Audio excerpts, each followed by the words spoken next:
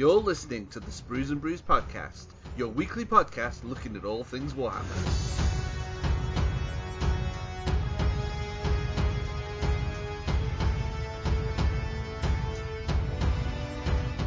Hello and welcome to episode 174 of the Sprues and Brews podcast. My name is Dave and I'm joined once again by Matt. Hello. Jay. Hello. And Andy. Good evening, chaps. So we've got quite a busy show this week because we've got a couple of things that we want to talk about. The first of which is a new book which you happen to have acquired, Matt. The Warcry Tome of Champions 2021. And if you like your narrative play, you're going to love this one. Excellent. We are also going to be talking about the news that Games Workshop have dropped the news that there is an incoming price increase on pretty much, well, most of their stock. We have got hold of a bit of a list to go through and talk about those changes. So we're going to do that a little bit later on in the show as well. It's an exciting show. I've got a spreadsheet, I've got pivot tables, I've got formulas. It's going to be a wild ride, guys. Excellent. We're also going to be, as always, we're going to have our top three. Our top three this week, we're going to be looking at models that have inspired us to create new armies. So that should be quite a good one as well. A bit more fun, that one. And we'll be reading out the community top picks towards the end of the show. Before we get stuck into all of that, let's talk about what we've been doing in the hobby this week. And I thought I'd kick us off this week because I made quite a bold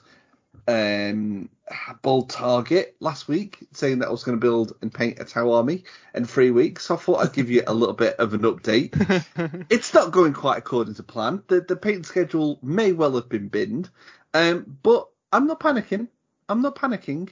So my Ethereal is completely done. Like, he's totally done. He's ready to go on the battlefield. My Fire Warriors are behind schedule, although they have been sprayed, they've been washed, they've been dry brushed, and half the unit has had two coats of the orange put on them. I'm hoping straight after the podcast to do a bit more of that. I'll get a work in progress shot once I've got the orange on their armour. So I'm hoping to have them done in the next couple of nights. It does probably mean that the army is probably not going to be painted to the standard I wanted by the time the Purple Sparkly Unicorns tournament comes round. However, I am still really keen to use them, and they'll at least have colours on them, even if they aren't completely finished. But I'm really enjoying painting them, and I want to, do a good job on them as well as obviously trying to get them done ready for the tournament. And I'm obviously really looking forward to moving on to the battle suits, which I'll do after I finish I wanted to get the Fire Warriors done first, because it's like the biggest unit. It's probably not the most exciting, but they are really nice models. Yeah, I was going to say with the PSU events for like the 1 days, you only need them sort of built and primed. You don't need them fully painted because, again, one of the things this is my own personal opinion. I hate painting models now for events. I hate rushing it. And when we were writing the pack and stuff like that, that's what we didn't want people to be doing. We didn't want people to be trying to get an army done in a week and turn up, So we wanted people to be able to enjoy their painting and take their time. And don't get me wrong, the Tau will still die whether they're painted or not. But it's just the last 2 tournaments I've gone, I've always taken a painted army, so it would have been nice to take a fully completed Tau army, but it's still possible. I'm not writing that off, but I have a feeling I might slightly miss that target. But the most important thing is I'm really enjoying painting them, which is the most important thing. That's good. It's a cool scheme as well, Dave. It's quite unique, really. Yeah, absolutely. I wanted to come up with a unique kind of scheme. I do like sort of the crisp white that we see is like the studio army now, the original Tau colours and stuff, but I really wanted to do my own unique scheme, and I'm very happy with how it's turning out, and I'm trying to push myself on doing like layers and things like that, so yeah, it's a really nice army to get stuck into. I like anything with panels on it. It makes life a little bit easier. But so far so Tau. Matt, what have you been up to this week? Well, this week I've mostly been painting Slanesh heroes. I have nearly finished a Lord of Pain and a Shard Speaker to stay on schedule for my target of getting the Slanesh painted for April, which is slightly less than the 12 days that you had. So, I think we've probably painted as much miniature in the same amount of time, to be fair. Really, really enjoying painting these. So I've done. I always start with the gold on these because I think the gold's the most striking part of these Slanesh models. Mm-hmm. So I kind of go to town on that bit and then start blocking in the other colours. So the metallics are all painted, the skins all painted, and I've blocked in all the other colours. So that the cloaks, the leather, and that's all based now. So then over the next couple of nights, highlight that up, job done, and then I can move on to what I've been putting off for the year so far, the Bliss Barb Archers. Because it's a lot of flesh. Yeah, it is. I'm sure you'll do an absolutely fantastic job on them, though, Matt, because your heroes looking proper ace. Yeah, they are. Yeah, cool. really enjoying them. It's I really don't know why I didn't paint this Slanesh Mortal stuff like sooner. Because I remember they probably this time last year when they came out, like, oh yeah, they're gorgeous models, and then just didn't go all in on him, did I? I think, was it the Soulblight Gravelords came out quite soon after, or? It was, and I painted quite a few undead things, and I thought, that's quite. Because Cursed City, wasn't it? Yeah. And again, because of the time commitment, I mean, it's with what I started painting these. I think the 1st of January, didn't I? I've been painting these all year, and I've done, a couple of units now, but that's quite a long time for me. I kind of tend to like to bash out an army, but like you said, Dave, because you want to kind of like go to town with them and make them look right, I'm kind of not rushing them. So I'm glad that I've not got any like tight schedule. I've given myself a couple of months to get these painted. As we get into like March and I've not painted the Bliss Barb Archers, then I'll start panicking a little bit. But at the minute, I'm feeling pretty confident.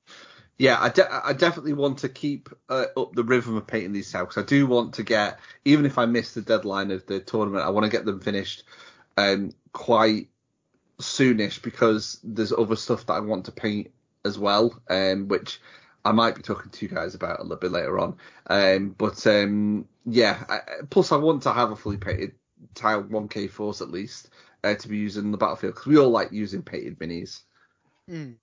Oh, I also ordered today the latest Crusade supplement because I hear somebody's getting a bit of a gaming table in the coming days. Yeah. Finally, the time has come. I mean, absolutely, I'm buying it for all of the functions we're going to be having as a family and all the food and stuff. Absolutely not to be playing some Warhammer on. But yeah, that's coming tomorrow. I've got quite a bit to sort out before that arrives, actually. But hoping to get a day of gaming with you guys in. That'd be a lot of fun. Amazing. Some 40k or AOS or everything. Jay, what have you been up to this week? Much like last year, I have been painting things with pointy ears. Although actually, there's only been one thing with pointy ears I've painted in the last week, which is the pilot of the Wave Serpent in the cockpit. The Wave Serpent pretty much all week, that and the Wraith Lord. So I got the blade done on the Wraith Lord, and the weapons is just the base to finish on that guy now. He's looking really cool. The Wave Serpent was one I was working on at the same time. Took a bit longer than I thought it would, actually. You forget how many panels there are. I know you said you like panels, Dave, but I don't think you'd like to paint a Falcon Grav Tank chassis. But it's almost there now. I'm at the applying transfers and highlighting weapons stage of the Wave Serpent. So hopefully, another couple of hours and that's done. Alongside that, I've been getting me Striking Scorpion squad ready to go. So I was waiting on eBay because I can't be doing with the I don't know what you guys, the fine cast resin models. I hate them. I don't like them at all.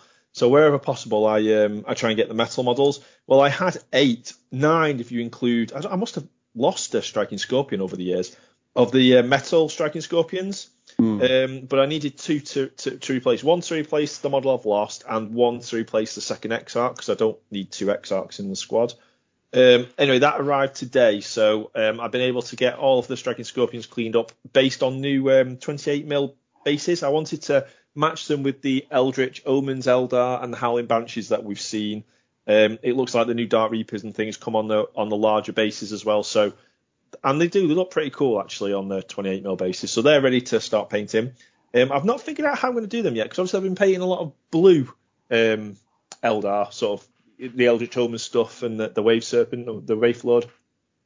But I want the Striking Scorpions. I want the aspects to be wearing their aspect colours. So Striking Scorpions are green. So I need to figure out a way to paint them green, but to make them fit as part of the blue and yellow army. So what I'm thinking at the moment is because the helms are quite distinctive. All the aspect warriors have very distinctive helms as part of their sort of identity. I'm thinking the bulk of the helmet could be the yellow that I'm using to tie it in with the yellow helmets of the Rangers and whatnot and the Guardians when I'll paint them. And the faceplate, I think I'm going to paint blue. So it almost looks like a typical Eldar helmet for the scheme I'm using, but that will sit on top of the green armor that they're wearing. I know the yellow's going to look okay, but I'm not sure about the blue and the green. We'll see. Hopefully it looks okay. Worst case scenario, I'll add the blue in some other way, maybe as like some of the tassels they've got or an armband or something like that. Yeah, nice idea. And then on top of that, I have been very busy building some models, but I cannot talk to you about them just yet. Ooh, mysterious. Been a lot of these mysterious shenanigans going on the past few weeks. There has, hasn't it? It's very, very mysterious. It has been really mysterious. That leaves one progress update to get from you, Andy. So this week's been a productive week, but it's also been a not productive week, if that makes sense. So I haven't actually painted any models as such this week. I started painting a change caster for my Disciples of Tzeentch because that's been sat in my sort of right next to where I'm sat now is a display cabinet. It's been sat in there for about a year and a bit, but I didn't get any further than painting the skin. And that's because I decided to tackle one of my other hobby resolutions, which was to paint some scenery. So I painted up 3 of the Time-Sworn ruins, I think it is. I think they're the Time-Sworn ruins. They're like ruin walls, basically. And I painted them up to match a battle map that I ordered from Game Out EU. And it's gone for like a deserty sort of style theme. So I sprayed them Xandri dust. I washed little bits of like pillars and stuff like that with some contrast paints. And there's some like different types of brickwork in some of them as well. So again, I just did that with a different color contrast, and then just gave the whole thing a wash of Reichland Flesh Shade, and then dry brushed all of the Xandri dust sort of areas and even the contrasty bits with Tyrant Skull. So it looks like even the pillars are, they've been painted, but over time the paint's eroded away and the brickwork's eroded away and what have you. So I painted a couple of those, and then I painted one of the Shattered Temples, which I managed to pick up, which I don't think you can actually buy from Games Workshop anymore. But I've painted about 8 or 9 of them for the Purple Sparky Unicorns club scenery. So this is the first one that I've actually painted just for myself. But that was the same sort of thing where I just sprayed it Xandri dust, gave it a wash and a dry brush, but I picked out a lot more gold on top. And there's like almost like a marble floor on the top of the scenery piece. I picked that out with blue and gave that a dry brush of, I think it was Hoeth blue, I think it was. And the way that I've done that, it almost makes it look like not quite marbly, but it almost looks shiny, and it looks really nice, basically, is what I'm trying to say. But yeah, so I painted up a couple of scenery pieces for my own personal collection, which is one of my hobby resolutions. So tick. But that's about it, really. Like I said, I've got the change caster sat next to me, and he will no doubt be probably get some more paint on him on the next few days or so. But yeah, that's it for me. Excellent. I love the fact that, Andy, every week you've ticked something on your hobby resolutions. You're really staying true to these. You're battering us so far. I'm getting the easy ones done first, but come back in June and it might be a different story. Excellent stuff. So we've all been quite busy, and we do have a busy podcast this week. So we're going to take a slight pause. I'm going to come back with this week's news.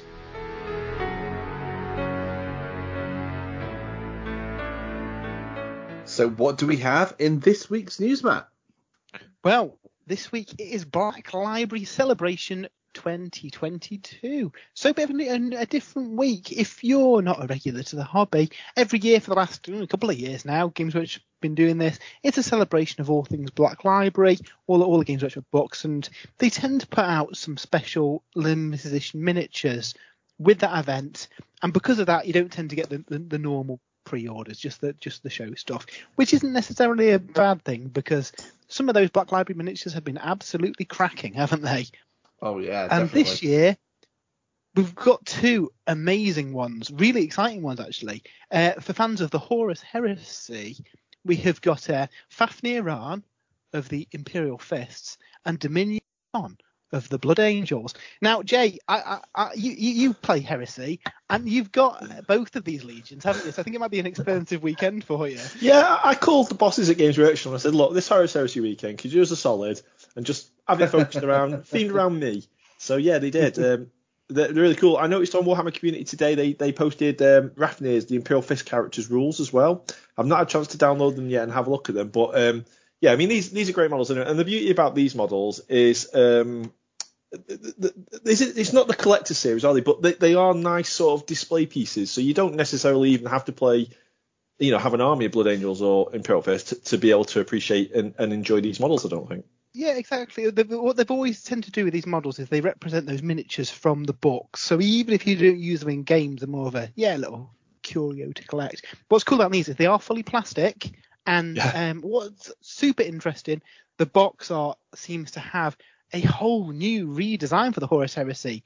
In fact, even the title of the game has changed to Warhammer Horus Heresy, with a new logo, new box art. It's almost as if there might be a new edition of the Horus Heresy coming at some point this year, maybe. Finally, eventually. Woohoo! So yeah, so that's really cool. And you know what? They're £18 each, and I thought there were going to be more than that. Yeah, that's good. So yeah, I'll be picking them up. Now the rest of the pre-orders this week are really kind of books. There's a Sigismund limited edition book which looks quite tasty. Yeah, I do want this one, because this is like his origin story. Yeah. Now normally the standard edition will come out kind of later, won't it? But if you want the super shiny limited one, signed by John French, 2,500 copies done. I don't know how much this is. About 50 quid these tend to be, but I think that'll be a fun one. And a lot of these kind of supplemental kind of novellas kind of tie in with the wider Heresy story as well. So I think this is definitely one worth reading, even if you pick it up in paperback when it comes out. We've also got a Kragnos novel, Dave. I'm sure this will be on your list of things to read. It's definitely on mine. Yeah, absolutely. And there's a 20th anniversary edition of Xenos. I believe this is £25 full hardback with 15 colour illustrations in it. So you know what? I don't think I've actually read Xenos. Really? I know, I'm a fake Warhammer fan. Yeah, so I might pick this up because I've heard good things about the Eisenhorn series. I love them. They're ace. Yeah, it's I don't know why. I just never got around to reading them. So yeah, so that's on my shopping list at the Black Library weekend. What we've also got coming from Forge World on Friday are a duo of Blood Bowl star players. We've got Bomber, Dribble Snot, and Fungus the Loon. One throws bombs, one's got a ball and chain. Normal goblin antics ensue. They'll probably get sent off, but hopefully they'll kill a load of people before they do get sent off. That tends to be how goblins play. So they look really cool. And then also we have got episode 1 of the Exodite dropping on the 16th of February, which is tomorrow as of the recording of this show. What, tomorrow? Ooh. I did not notice that. Oh, wow. I mean, this is where Matt hasn't even watched the Astartes yet, so, he has no idea what's coming. Have you finished watching Angels of Death yet? No, I haven't. No, I've got more episodes of that to watch too. Oh my god. So yeah, I'm looking forward to the Exodite. And obviously Dave's a Tau player as well, so Yeah. Obviously, he's probably going to be interested more for the Tau side of things rather than the elf on a dinosaur that hopefully we see during the course of the show. Yeah, I'm super excited for it because we finally get to see one of these non-imperial armies and how they go to war and everything like that. And for me, that's so exciting. I mean, the one they did fairly recently with the Chaos Terminators getting trapped. Well, I'm not going to spoil anything, but the one with Chaos Terminators was so cool to see Chaos Space Marines and how they talk and stuff like that. So yeah, Exodite, I'm really looking forward to this now. Yeah, exciting times. What's also exciting is that we have found the 2 new event-only models for this year. One for 40k, one for Age of Sigmar. The 40k one is a Primaris Company champion, and you know what? I've painted an Ultramarine or two, but I'm not an Ultramarine fanboy. But this guy is amazing, isn't he? Yeah, he's really nice. Is he specifically an Ultramarine? I don't think he is he? No. I don't think. I mean, he with his kind of thing around his helmet, he's quite Ultramarine style, but I don't think he's got any molded Ultramarine detail. So you could paint him as a Black Templar. He'd fit quite well for them, wouldn't he? Yeah, that sort of knightly asphetti. Yeah, he does look cool though. He's a Primaris chapter champion. Is your company? He's champion? a Primaris company champion. So they're releasing what do they call them? Rules that aren't designed for match play games. Legends rules for him, but it does suggest you could use them as another model within 40k, whether it's whatever kind of Space Marine character you use them as. Yeah, exactly. Maybe. Now that's not to say. It seems a shame that he's not getting kind of official match play rules rather than legend rules, doesn't it? But what did they do? Oh, go on. I was going to say, what did they do for the recent Space Marine characters they've released? The Gravis Captain and the Ancient. Did they release match play rules for them? Or they did. They got match play rules within the Vigilus Alone book. Okay. Presumably, when we get a new Space Marine book, they'll get it. I think the problem with this one, with it being a limited edition model, there's not necessarily going to be a company champion model in the long term. So that's why they're doing that. But you never know. In the future, they might create a new unit and then he gets rules. Either way, he's going to be a nice one to paint up. If you are more a fan of Age of Sigmar, though, there's a brand new Cruel Boys. What's he called? A Swamp Caller Shaman. Mug Rook the Watcher. And he is really, really cool. I actually prefer this guy than the one with the pot grot. Do you? I like elements of both. I do like the eye hat he's got, and the fact that he's blind and stuff. But I think there's elements of both of them I like. It's a shame he doesn't come with a pot grot, obviously. But no, he's a very cool Swamp Caller Shaman. Yeah, it's so I think next time we go to an event, and hopefully they'll be at the anniversary event at Warhammer World. I'll be tempted to pick up both of these guys because I quite fancy painting up the Ultramarine and that Shaman will go in my eventual Cruel Boys army when I get around to building and painting it. So yeah, lots of cool stuff. Now they do mention the first time this is available, so maybe it won't be at the Warhammer Open Day thing. Adepticon on the 23rd to the 27th of March. Now, traditionally, Adepticon's where we get some major reveals. Also, generally speaking, Games Workshop shows off stuff that's happening within the next 3 months. And also, usually, big Games Workshop box games launch in June. So, with Adepticon being the 23rd to the 27th of March, about 3 months before June, I believe that I might be completely wrong. We've been saying this for the last 12 months, but the stars may align and we could see this Horus Heresy box revealed there as the big summer boxed game release. I'll believe it when we see it. As much as I'd like it to be true. Yeah. So, but presumably we'll see all sorts of cool stuff. Tyranids may not be out then, so we might get some details of the Tyranid Codex. We'll probably get some more details on the next wave of Age of Sigmar books. We'll probably see some of those Chaos Knights that we saw little snippets of, and presumably a little bit of Chaos Space Marines maybe, and Heresy hopefully. So we will see when that happens. I'm excited. whatever they show. And they always tend to surprise us. You never know. We might see some more Ash Waste stuff as well. Oh, yeah. That'd be really cool. In other Games Workshop news, something is coming to the system that was a thing in kind of Middle Earth, but we haven't seen any of the mainline games yet, and that is a range rotation. So, for those not aware, the Middle Earth range rotates out. They kind of go through seasons, I guess, for want of a better word, generally tied into the books that are coming out each quarter, where they will shift some models into the void, never to be seen again, and bring other ones out of retirement to be available for a short spell at a time. It makes sense from a stock keeping point of view. They can't have an infinite number of lines available at one time.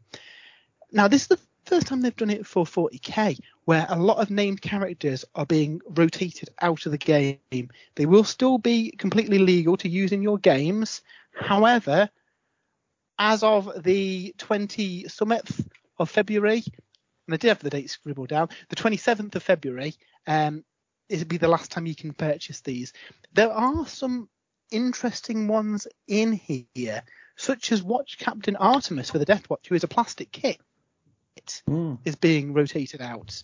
And then we've got some more obvious ones like Tycho, who presumably when he comes back, he'll be with a plastic kit, surely. Yeah, I think the one for me that stood out was Lysander for the Imperial Fist, because I've always loved that model, and I almost feel like I should pick him up, even though I haven't got an Imperial Fist army, and I won't be getting an Imperial Fist army, just to have him. Well, you have got a week-ish to pick him up if you are interested, Dave, before he disappears. Now, that's not to say that they will be gone forever. The Middle-earth ones come in and out, and they're available for a bit, generally a week, and then they go away again. It kind of makes sense for those lines that aren't maybe moving so quickly. I am surprised to see it for 40k, though. So I don't know what your thoughts on this. You know, I'm guessing all of us would rather see all these eventually replaced with awesome plastic kits, but there is still a bit of a nostalgia vibe to some of these, isn't there?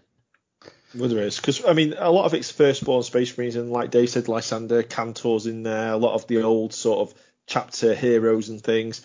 And I mean, as much as I love the new Primaris range, these were the Space Marines I grew up with. So it is a bit of a shame to see them phased out like this.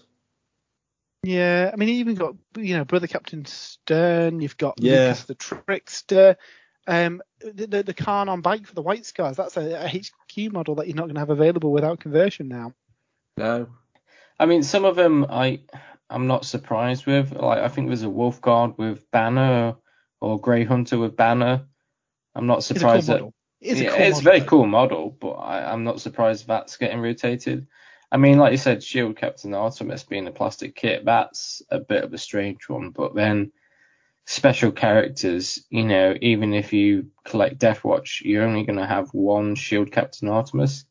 Yeah. So if this means that, we lose 8 or 9 character models that you probably aren't going to, you probably don't sell that well, let's be frank, probably don't sell that well. And it means we've got space for, 2 or 3 new kits that potentially are going to sell well. It's kind of one of those. But I mean, at least they've said, they will come back at some point. So if you want to buy them at some point, you can buy them. Yeah, I guess the kind of caveat to that is it might not be for a while. Yes, yeah. But then I look at it and I think to myself, if I bought any of those, how long would they be sitting in my backlog for? It's kind of one of those. I mean, it's good in some ways and it's bad in others, isn't it? Yeah, I don't think it's the end of the world like some people made out, and it's definitely not as if these models are now illegal. They're just not available to buy, so yeah, it's not the end of the world. Now, we've got some breaking news that broke just before we recorded. Now, Hatchet Partworks have put out 3 different Warhammer Partworks series. I think it's safe to say they have been ridiculously popular, haven't they? I know people are scouring the racks in W8 Smiths whenever they go on, when there's like, a box of flayed ones available for £8 or whatever an issue is. Some bargains to be had. Well, today they announced that they are launching Stormbringer magazine, their latest Age of Sigmar flavoured Partwork series, themed around the Dominion box. And this looks like a really, really good one. So a little disclaimer before we start off, and we do this every time Hatchet start a new series, and every time we get messages going, oh, wait, guys, when this is coming out. Hatchet tend to do a bit of a trial run on the website to see what the interest is, how many kind of people go into it, just to see if it's worth doing the series. They will then normally send out emails saying, yep, this is just a trial run. We've not taken any money. Occasionally you might get issue 1 if you're lucky, if you're in one of the areas where they do print a test run of the physical magazine, and then normally they'll gather all that data, decide, yep, that's going to sell really well, and then launch it later in the year. So my little disclaimer is I don't think this will launch fully nationwide till August, but if you're in the certain trial areas, you might be able to get the first couple of issues.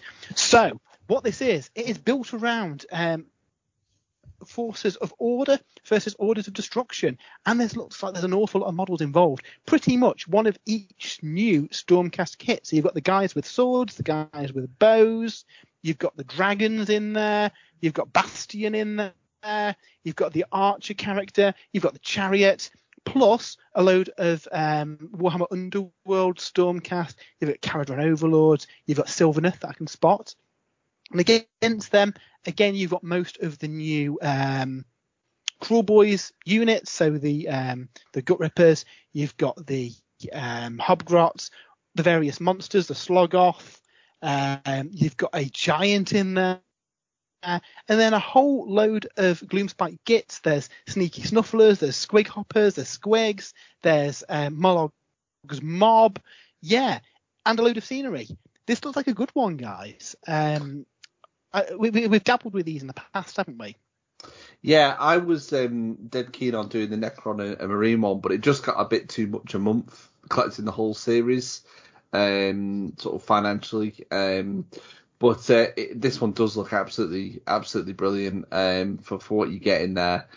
Interesting bunch of characters to the Stormcast. I noticed, I think you might have just mentioned him, Guardian Steel Souls in there for the Steel Hallowed. Souls in there. Yeah, it's a very good collection. What I find interesting is it's most of the new models, including the dragons of both ranges. I mean, the only things that you don't get is obviously the big named dragon for the Stormcast, and you don't get the Vulture for the Cruel Boys. But I think pretty much every other new kit is included in there. So yeah, definitely one to watch out for. I'll certainly be, if not subscribing, certainly picking up some of the key episodes there, because that looks like a great way of starting a Gloomspite Gits army. I know, Andy, you've been dabbling with the Gloomspite kits, and expanding my Stormcast with some of the missing units I haven't got, like the archers and the swordsmen. Looks really, really fun for that. Mm. So finally, we have got a little bit of it's hobby adjacent. It's Warhammer adjacent. On Amazon Prime, the new trailer to the Rings of Power TV show played during the Super Bowl commercials, I believe, and oh boy, that looks pretty good. What do you think, guys? I watch it about 2 or 3 times a day now. I'm not exaggerating. I think it's brilliant. Me and my brother have been talking on WhatsApp, so we can remember going to see the Fellowship of the Ring at the cinema for the first time, and then going back the next day to watch it, and then booking tickets the weekend after to go and watch it again. And then Helm's Deep as well. We just, we were just so happy to be alive in this time when they're making Lord of the Rings movies. And now this TV series. And I've read a lot of online about the storyline when it's set, sort of liberties they may be taking with the source material. None of that bothers me. I'm really looking forward to seeing this TV series when it is released in September. The trailer is amazing. The production quality of it, I mean, it is like watching a movie trailer. I believe it's the most expensive TV show ever made, where each episode's numbering in the multi-millions, which is crazy. I can believe it. But it still brings back all of those feelings and memories and of when we were going to cinema to see the Lord of the Rings films for the first times. And like I say, it may be an interpretation of the novels and the stories that obviously Tolkien created. I'm not that precious about it. I'm going to enjoy it, hopefully, for what it is. But yeah, I just think there's so many cool scenes in just that trailer. Galadriel going up the waterfall. sort of ice troll thing that. Oh man, yeah, I'm going to go and watch it again. Actually, can we take a 10-minute break? Well, you see, obviously we need to make this hobby adjacent. But the one thing that Games Workshop hasn't had is Silmarillion rights. It's the whole rights thing for Middle-earth stuff's been a messy thing where Games Workshop had the movie rights. Well, for a long time they had the book rights for the kind of Hobbit era stuff and movie rights, and the missing bit has been that kind of first and second age part, which seems to be covered in the show. Now, I do wonder if Games Workshop are going to put in interest for obtaining those rights to do a miniatures game based on the series, because if you think about the cycle of games that we've coming out, we had Indomitus, we had Dominion last year, presumably we've got Heresy this year, and again presumably we've got the Old World the following year. Is there room in there to put in a new Middle-earth game based on the Amazon series, and then you've got 5 systems rotating every 5 years for new editions? I don't know, that just seems to fit really well to me. Oh man, could you? I mean, wouldn't it be so cool as well? Because obviously the first models they released for the Lord of the Rings miniatures game, weren't they the Last Alliance? The men They of, were. So that would be a perfect time to update all that Numenorian stuff. Yeah. So yeah, I've not got a Palantir here to see, to see these facts before they're revealed to us, but I'd put a good guess on them maybe being interested in these rights. I guess it depends how much Amazon want for them, isn't it? Well, yeah, I suspect that it may be quite expensive, seeing as if it's the most expensive TV series ever made. But yeah, I've actually started listening to the Silmarillion again now on the audiobook. Excellent. Yeah, quite a bit of news there, and we've actually we've of course got the price changes to talk about a little bit later on, but we wanted to dedicate a section to that on its own. But before we get stuck into that, I think it's time to talk a little bit about Warcry. So we'll be right back.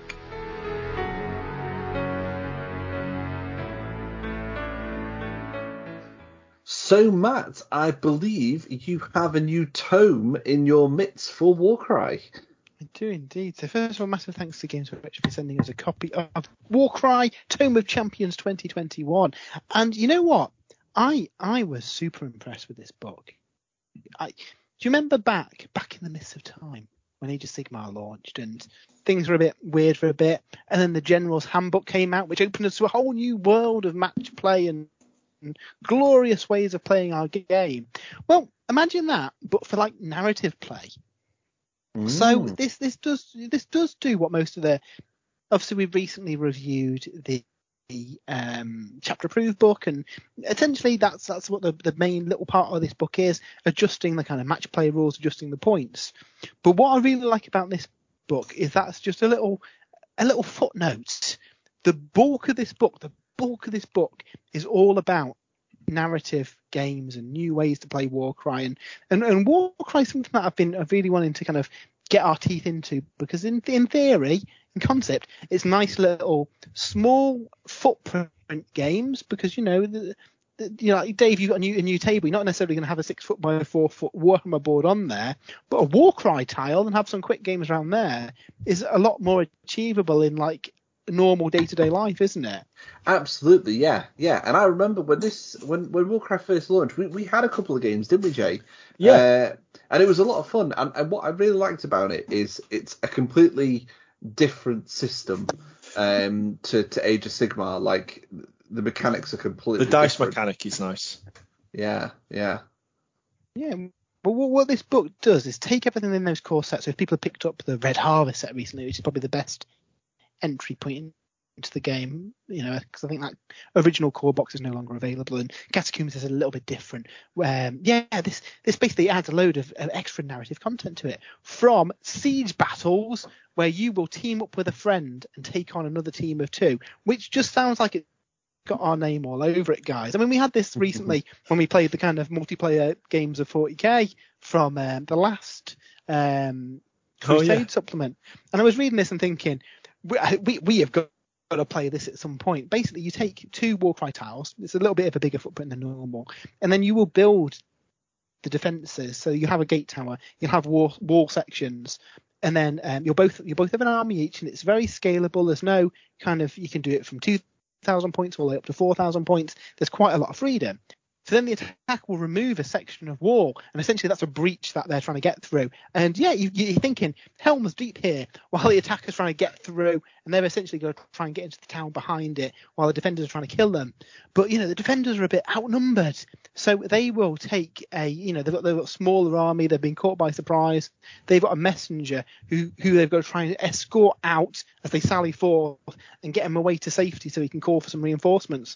But oh no, won't you know it, the attackers get a free monster because they're trying to break down the gatehouse as an easier way of getting more people in. They've got a cave troll, and it's such a great idea. I'd love to see this for Age of Sigmar, if I'm honest. Yeah, that just sounds really cool. Yeah, so it's just really, really fun. And then it kind of, we in the Red Harvest review mentioned branching quests, which are like pick your own adventures for Warcry, and they come back here. There's one for each Grand Alliance, and basically you will start off. So, for an example, for the Order one, at the end of the mission, you'll take a prisoner, and they will tell you about a Cainite temple, an arcane library, or a Dwarden city that's been taken over by chaos. And after your game, you've got to pick which of those you go and investigate. And depending on which ones you pick, that changes the entirety of your next mission and the entire path of the campaign you're following. So, for example, you decide to check out the Dwarden city. Once you've done that, you'll play another mission set in that Dwarden city, and you realise it's been, oh no, the Chaos Dwarves have only gone and taken over the city, and they've got a demon forge that they're using to imbue demons into things. I'm assuming like weapons and not like lawnmowers, but you never know with the Chaos Dwarves. And you've got to make a decision whether you dedicate your forces to destroy this Chaos Forge to stop them from doing, making demonic power tools, or you decide to cut your losses. The city's going to fall anyway. Let's just loot it and take all the treasure. So again, depending on which army you're playing, there might be different things that your force is trying to achieve there. And then again, based on that outcome, you'll play another mission where you'll play through those events. And all the way along, you'll have little snippets of narrative. And obviously the story's changing depending on which path you're going. And at the very end of that, you'll get a reward based on the path that you've taken. I mean, how cool is that? That does sound pretty cool. Yeah. I was actually trying to think like what I'm going to be painting up in the next few weeks outside of the main systems. And this is actually tempting me to paint something up for Warcry, maybe an Underworld's warband to play the games of Warcry with. Yeah, well, that segues nicely into what else in this book. Every single Warhammer Underworlds model that's ever come out has got rules in this book. They're all tied under the Grand Alliances. They've all got the right rune marks. So we've mentioned in the past that it's a very, outside of the Cainite Shadow gang, it's all very chaos, isn't it, unless you use one of the factions from the Grand Alliance books. But with this, you could, for example, build a warband built around the Starblood Stalkers Seraphon Underworld's warband with those amazing miniatures, and then maybe just add the odd Saurus or Skink or something just to pad out your points, which is a really cool idea. For Sylvaneth, you've actually got 9 bespoke war scrolls in here. So you've got all the members of Skaithswild Hunt, you've got all the members of Ilthari's Guardians. So you can then essentially create one of those cool bespoke war bands with all unique models by using the Sylvaneth models available for Underworlds. It's such a good idea, and I don't know why they haven't done it sooner, because we've been talking about this in the past, and you've not really been kind of like gripped by a Lumineth one, because it's a case of, well, you've got some random Lumineth models, but they don't feel like characters. Where for this, they're all kind of individual guys, aren't they? And you can tell the stories that you want to tell with them.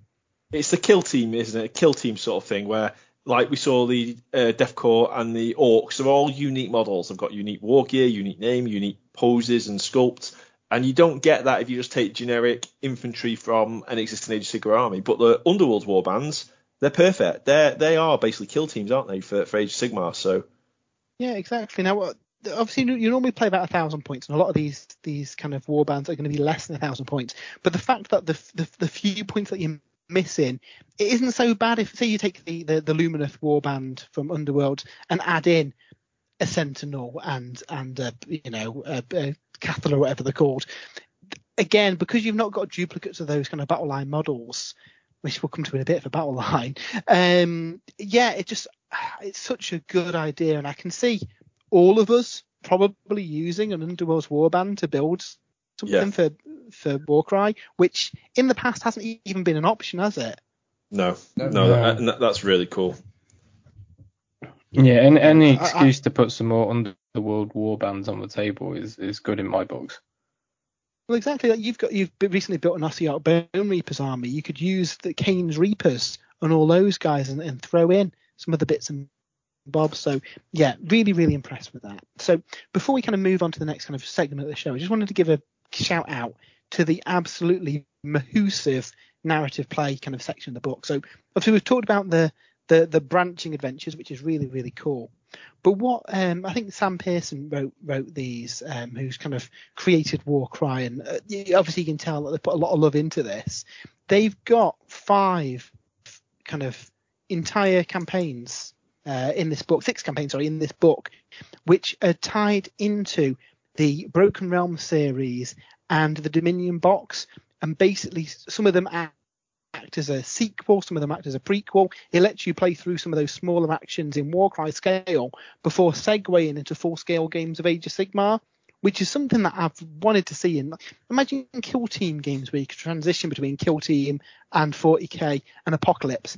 That's the kind of vibe that we've got going here, but tied into the narrative events that we've kind of seen happen over the last couple of years. Yeah, really, really cool stuff. This really feels to me like if you've got like a bunch of friends or whatever, and you go down to like Warhammer World for a weekend, you can play like a big game of Lumineth versus Bone Reapers and try and recreate the Techless book, but then you can have like small little skirmishes from Warcry. Maybe there's a watchtower on the edge of the battlefield, and if one force gets control of a watchtower, they signal reinforcements, and that affects the overall battle.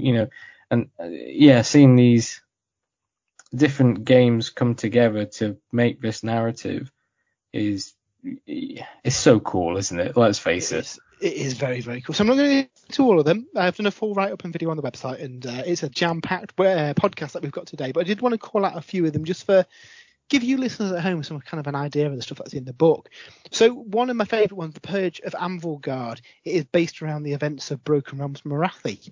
Prior to Morathi annexing Anvilgard, the Stormcast Eternals, led by Kaiser Van Brecht, was trying to investigate what was happening with this shadowy organisation called the Black Scale Coil, who were kind of pulling the strings in the background. And basically, it's kind of like a game within a game. Between your games of Warcry, you'll essentially have a map of Anvilgard, and the Black Scale Coil player has picked out of the locations, the harbour, the gullies, the towers, and the undertunnels, which of those is actually where the kind of the kind of mystery is hidden. And after their games, the Stormcast player will unlock a certain number of clues based on where the Black Scale players secretly put these secrets to be found throughout the city. So, for example, I don't know, I'm the Stormcast player and I decide to investigate the harbour. Well, Andy's secretly allocated a major asset to the harbour. So if I win that battle, I'll get 4 clues. And then I can use those clues to eventually find out who the mastermind is behind it. And then that unlocks a massive kind of like showpiece battle at the end where the Stormcast try and take out this ringleader of the organization. And that is just so cool, isn't it? Even to the fact where it then segues into the narrative storyline that's within the Broken Realms Morathi book. So well done. And I do wonder if this book was maybe due to come out a little bit earlier, and it's maybe been a little bit delayed due to COVID, which is a shame. Another one that I really like here as well is the Rat Hunters, which is a solo Warcry campaign. So I know we've not been able to play as much Warcry as we've wanted, but guys, if you could play Warcry by yourself, would you go for it? I think I would probably give it a go. It's a shame they didn't time this with all the lockdowns that we had. It really is. It really is. Basically, you can play it single player or you can play it co-op. and it is set during Broken Realms Kragnos, where you're going through Excelsis, the city, and there's Skaven assassins and waves of Skaven coming at you. And there's like an AI and logic system to determine what they do. You'll go through a few different missions until you build up to the big kind of showpiece, and all these kind of end in a big cinematic battle at the end. The one for the Rat Hunters is you find the leader of the Skaven warband, and you've got to assassinate him and get your guys out of the city before it all goes wrong.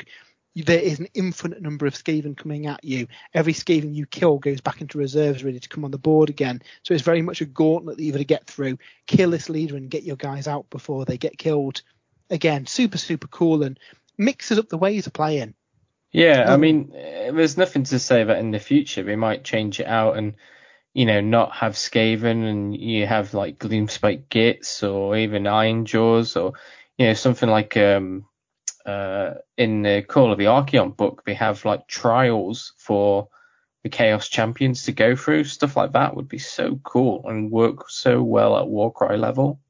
Yeah, and this is very much a kind of toolbox to let you do cool stuff with the game. You can adapt these, you can change the armies, you can mix things around a little bit and use them to fuel your own ideas.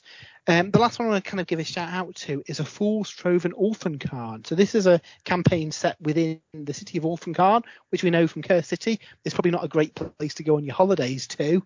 But it features 4 kind of like rival war bands who are all going through missions, that kind of, doing their own thing. At night in Ulfenkarn, things get bad and the dead start raising. There's kind of like bespoke war scrolls for every unit out of Curse City that will randomly get kind of the zombies and skeletons and Vargskirs will claw their way out of the ground and basically be kind of NPC monsters that will attack each side during the battle, which is really cool. After each mission, there's kind of flavour of more time where you can send your fighters out into Ulfenkarn to find secrets, and that is a currency that you can fuel to kind of get a winner of the campaign. But there's a chance that you get pulled down by the dead and killed and become one of the walking dead yourselves. Really, really cool. And at the end, once you've got a player's got the correct number of currency to unlock this final mission, it is a big 4-player Triumph and Treachery game with an AI undead army also in the mix. So not just Triumph and Treachery with the dead trying to kill everybody as well for an absolute carnage of a game. So I think we absolutely need to try and play that as well at some point. Yeah, that sounds really good. I mean, I love me some Triumph and Treachery anyway, but yeah, that sounds ace. So really, really cool book. Oh, go on, Andy. It does sound like one of those things to do on like a weekend instead of like going down to Warhammer World and playing like 2 or 3 games of Age of Sigmar or 40k, whatever. Just sit down and just bash out, a bunch of Warcry games and just play through the campaign. That to me sounds amazing. Yeah, I am fully up for that. And what's even better than that, the book actually supports you on that. In the kind of pitch battle things, there's a whole section that talks about how to do a 1-day event. It gives you advice on how to run it. It even gives you a schedule on when you should have the games, when you should have lunch, prize kind of charts to work out how to give each player a bespoke artifact of power that they can take away and use in their warband in the future based on how they've placed you in the event. And all that would really work well with that if you say, okay, we'll play this narrative event over this weekend. We'll use this tournament framework to organise getting the games in and lunch breaks and kind of rewards at the end of it.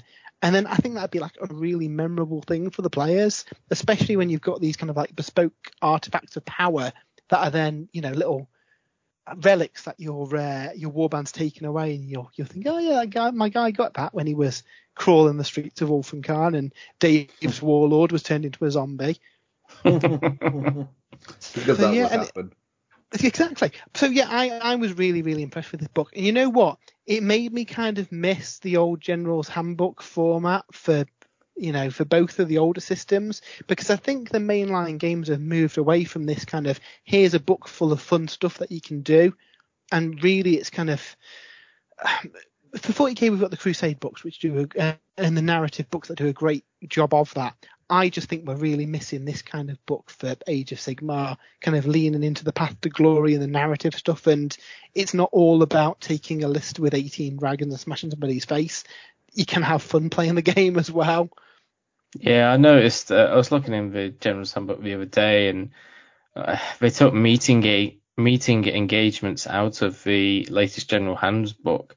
And for me, I love playing Age of Sigmar. I love playing 2,000 point games, but I've really come to love playing 1,000 point games. And I think meeting engagement, if you played it on a smaller board size and played it on quote unquote the right sort of level, it was such a good way of playing the game. And again, like you said with the Crusade books and stuff like that, if they start churning out these Path to Glory books, which give us like 30 scenarios, and one of them's defending in a realm gate and another one's laying siege to a watchtower, something along those lines, it would add so much to the game. It would. What gives me hope is that Warcry is written by Sam, and he's also been the guy who's been involved with the Path to Glory stuff. So I'm really hoping that when we get that first Path to Glory book, it's this kind of thing. So yeah, really, really fun book. If you play Warcry, I'd recommend it. If you don't play Warcry and you've got some Underworld warbands, this seems a really good in to play in the game as well. So yeah, just thought I'd share my thoughts on the book. The full write-up and the video is all up in the usual places over on spruesandbrews.com. So yeah, check that out if you're interested. There'll also be a link in the podcast notes as well, so you can check it out as via that as well. Awesome, thank you very much for that, Matt. Much appreciated. Can't wait until we can get a game of that under our belts. We're going to have a slight change of pace with our next segment, because we're going to talk a little bit about price changes. So grab a fresh brew, and we'll be right back.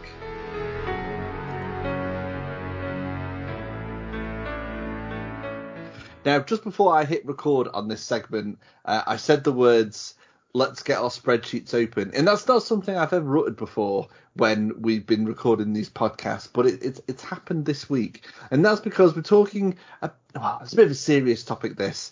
Over the last 7 days, Games Workshop have announced that a number of their products, a number of their lines are increasing in price.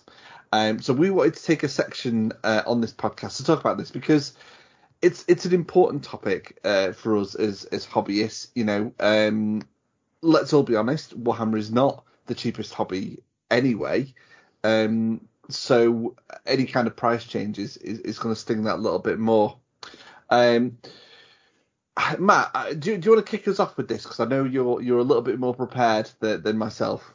Yeah, so like you said, Games Workshop have announced that they're going to be price updates. Now, to put this in context, everything outside of Warhammer is going up in price just due to a lot of different factors.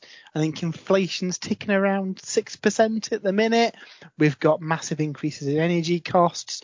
We've got all additional administration and transport costs from Brexit. Yeah, it's going to be an expensive year, and unfortunately, this has hit Games Workshop as well, where all this stuff, material costs, electric costs, transport costs, is having a knock-on effect that, while a company may be making a lot of money, that doesn't necessarily mean that they're able to absorb those costs, because, they still need to turn over a certain amount, and, we'll necessarily go into that side of things. And some companies have been able to absorb these. I imagine other miniature providers have also had to kind of pass on these price increases, unfortunately. So the short version is, on the 7th of March, a number of Games Workshop items will be going up in price. Now, on the website, they've called out that the majority of things will be going up 5% on plastic kits. Now, some things are going to be more expensive. Books and scenery are going up 10%. Resin miniatures, and that means the entirety of the Forge World range, is going up 10%. And then there's some really high ones. Blood Bowl and metal miniatures are going up 20%. So that is going to be the majority of your Middle-earth range, is probably the only range that's still got metals kind of going around. Now, they wanted to get this out to give people enough notice that they could buy things at the current rate, because they could have just said, next week all these prices go up. People wouldn't have been happy. But so at least they've given us a little bit of a window there. Now, they have said they've been able to control prices on some things. So paints, brushes, paint sets, tools, and the majority of starter sets, with a little caveat that we'll get to later, are not going up in prices. And if you're also based in Australia, New Zealand, Japan, or China, you're not going to have any price increases there. Though I will say that all those territories have already pay a substantially higher price for their Warhammer. So I've been a bit of a massive nerd and opened up the retailer spreadsheet that lists all these price changes and done a little bit of a digging. And while they say that most plastics are up 5%, it's not necessarily that easy across the board. So I think we've probably all had a nosy at a few things that interest us in particular. But what I wanted to do was just kind of go through kind of a swath of stuff and see what the price changes are. Because at first, where they said most things got 5%, that doesn't sound so bad. But some things are higher than that, some things are less than that. So first off the bat, every single Blood Bowl team is going up £5.50, a 21% price increase. That is a big jump. Blood Bowl's always been a really good game in that. For the old price of £26, that's a lot of these you can just buy that and you're good to go. That is going up to £31.50, which is a big old jump. I don't know what you guys think on this.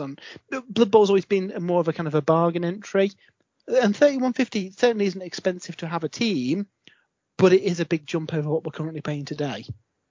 Yeah, I think you've pretty much nailed it there, because the fact that you're not going to sell quantities of these, because once you've bought a box, you're unlikely. You may need 2 maximum. You're very unlikely to buy 3.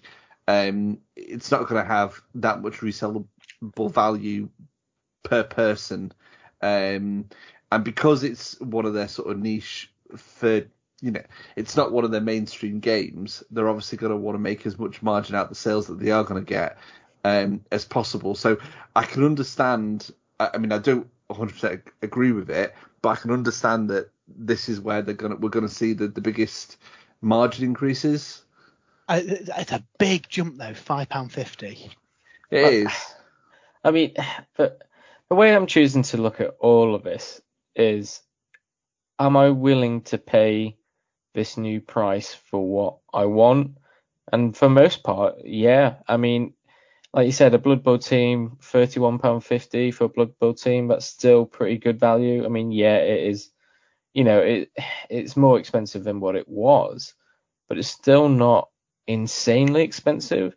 I mean, back in 2020, when we all went into lockdown and stuff like that, I really reevaluated how much I was spending on this hobby, because I was literally, apart from, going out and doing a little bit of exercise every now and again and going to work and stuff, I was just painting models effectively and just trying to paint those models and not buy stuff. I was saving it. It's like you said, this hobby isn't always cheap.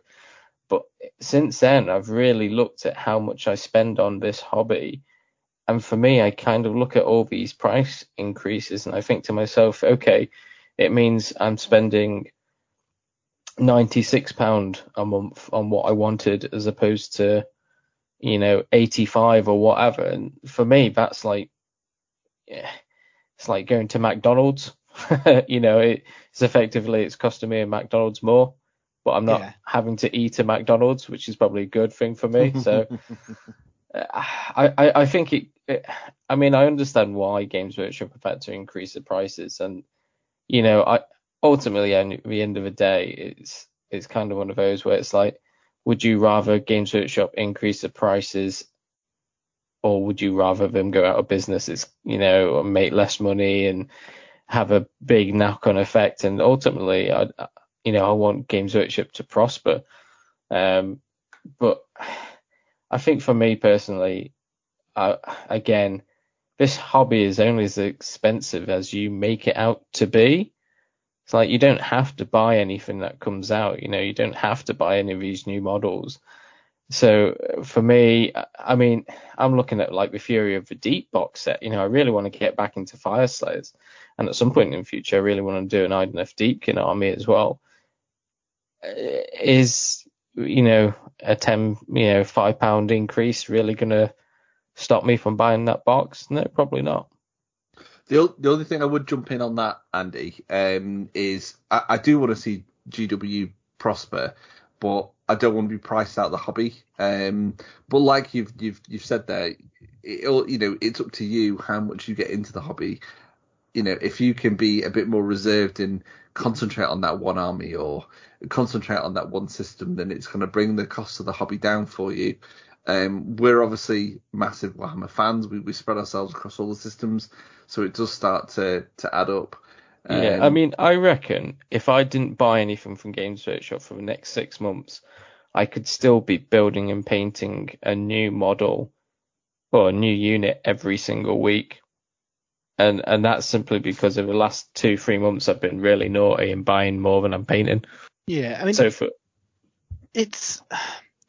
I think for any maybe younger listeners as well, I think Andy's hit the nail on the head though. You don't necessarily have to buy everything. We're in the very privileged position where we get a lot of stuff sent to us by Games Workshop as well, and we do get excited about it, and we talk about the hobby, and we want to play games with them, but you don't need to jump in and buy a 2,000 point army to play the game. Crusade, Path to Glory, and you know what? This is maybe a nice idea for an entire show on budget hobbying and how to get into the hobby on a shoestring budget. You don't need to. Even though most tournaments are at 2,000 points, you can have enjoyable games of Age of Sigmar at 600 points. You can buy these starter boxes and just use that. Relative values, I think, are biggie, isn't it? Like these Blood Bowl boxes are going up to £31.50, but arguably outside of a star player or a big guy, that is your entire kind of like force for that. Then, sorry, Jay, what are you going to say? I was going to say on the same subject, there's other ways now to buy Warhammer models. I mean, we were just talking about the Partworks series earlier on in the show, and you can sort of avoid a lot of these price increases if you pick up a series like that, where you're getting kits at very discounted prices just over a longer period of time, which ties into Andy's point that, there's only so many hours in a day where you've got a chance to build and paint these models. So maybe it's not such a big problem if it takes you 6 months to collect a Stormcast army if you're saving a lot of money in the process. Yeah, I mean, my Ossiot Bone Reaper army, I think I started it in March last year and I only just got it up to 2,000 points just before Christmas. So if you look at that over the course of a year, it's taken. I think the army cost me about like £300-ish, like just off the top of my head. But over the course of like 8-9 months, that's not, it's not that bad. It's manageable. I guess you would say everything in context, haven't you? Because a lot of people will go out and drink £100 without even thinking about it. Well, I don't smoke. I don't really drink. I put that energy and money into Warhammer.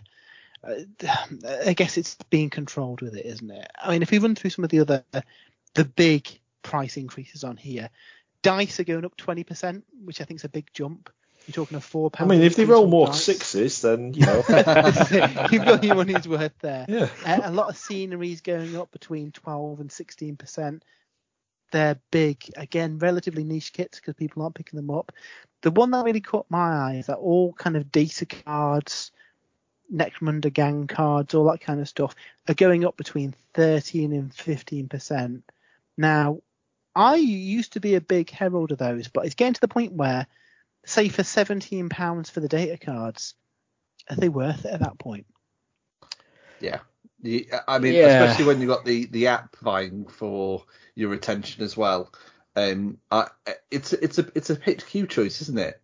Spending that money. Yeah, I mean, worst comes to worst. Character model, Dave. Yeah.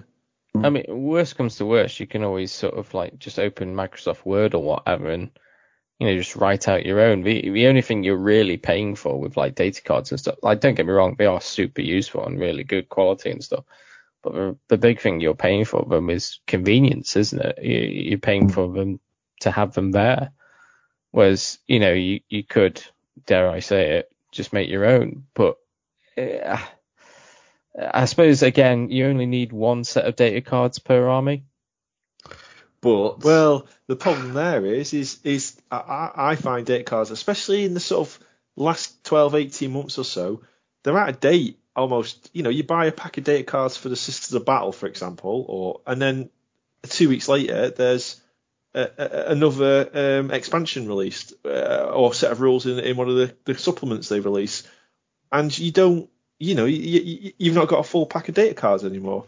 The White Dwarf's pretty good recently, because I've noticed in White Dwarf you tend to get the cardboard sort of card inserts where you can, versions of these stratagem cards and things like that.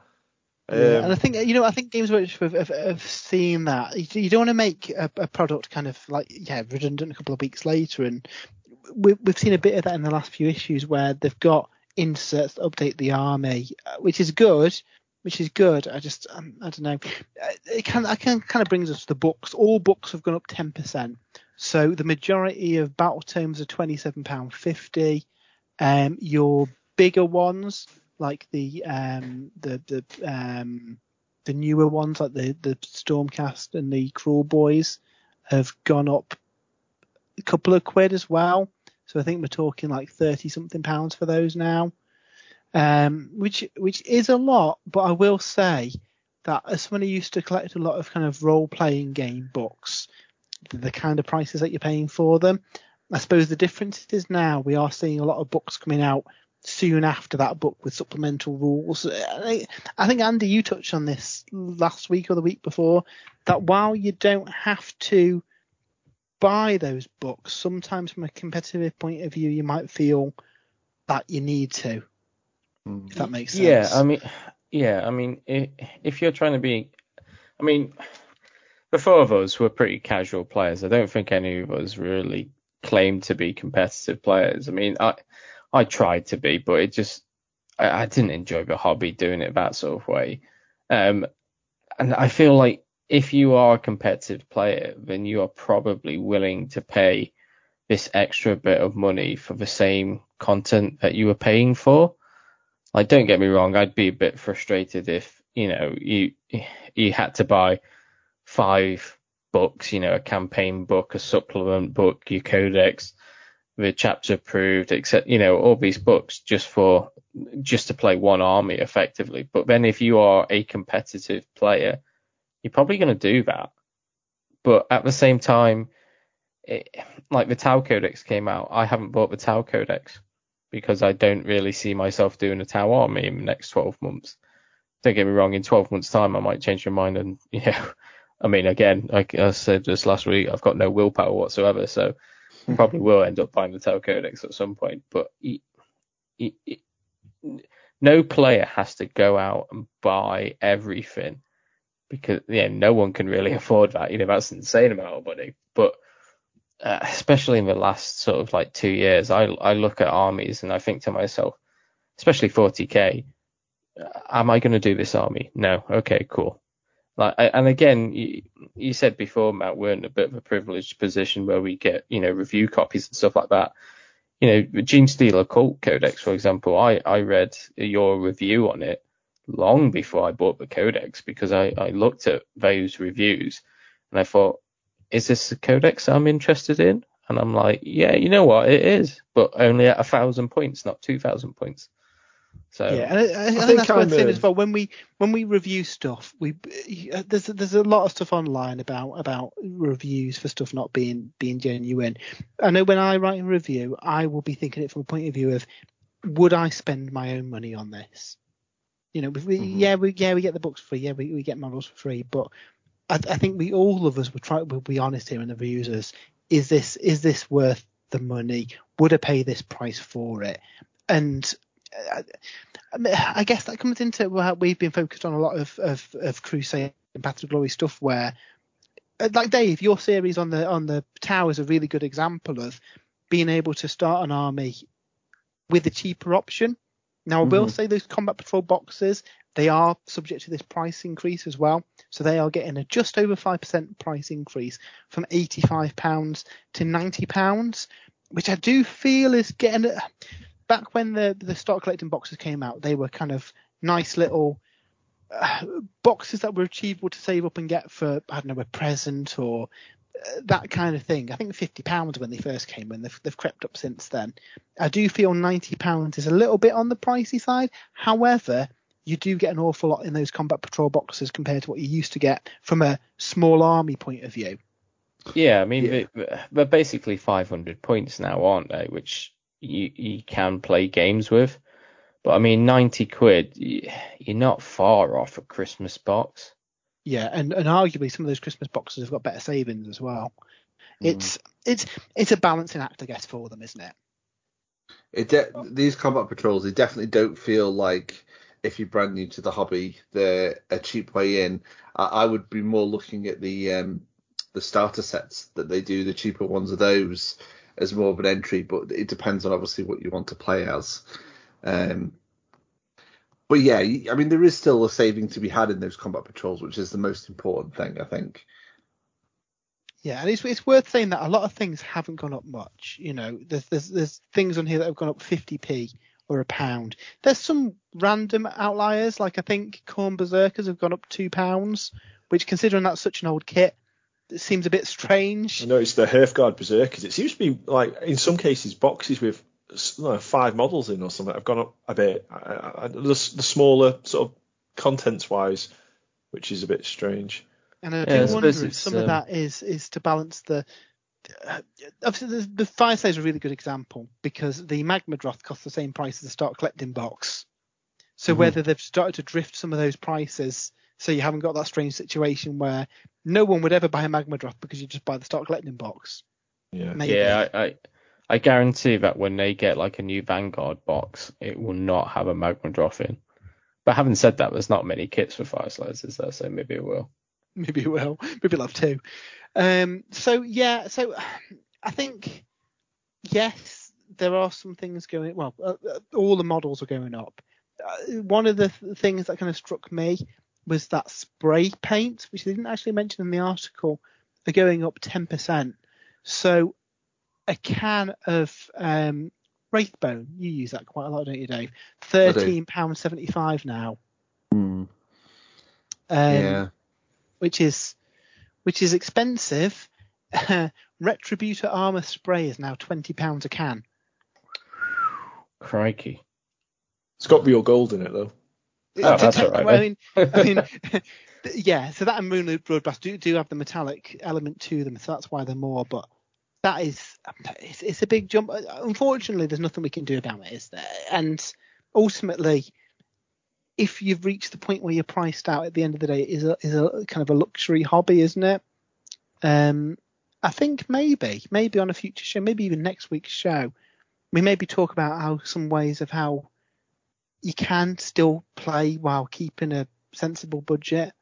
And I think that's the important thing, isn't it? Just stay within your means. You don't have to buy every release. You don't have to buy everything. You know, I get caught up in the hype and buy armies at a whim and then end up selling half of it later on. It's staying focused and buying what you know you can paint, what you can enjoy, and I guess just being sensible with it. Yeah, One thing I was just gonna say on the codexes and the codex prices going up, which they're almost £40 now in some cases, which is a lot, because I remember back when they were like 15 quid. Although that's probably showing my age. And the rate at which we get supplements being released and books being released, and we touched briefly on it, how in some cases you'll buy a codex and then there'll be a supplement with more rules for that faction in it, and then another supplement with more rules for that faction in it. And that, I think, is getting quite expensive now to keep up with the amount of rules that are coming out, certainly from the match play point of view. And we're living in an age now where we've got Warhammer Plus. We've lots of content coming down Warhammer Plus. We've got the digital apps.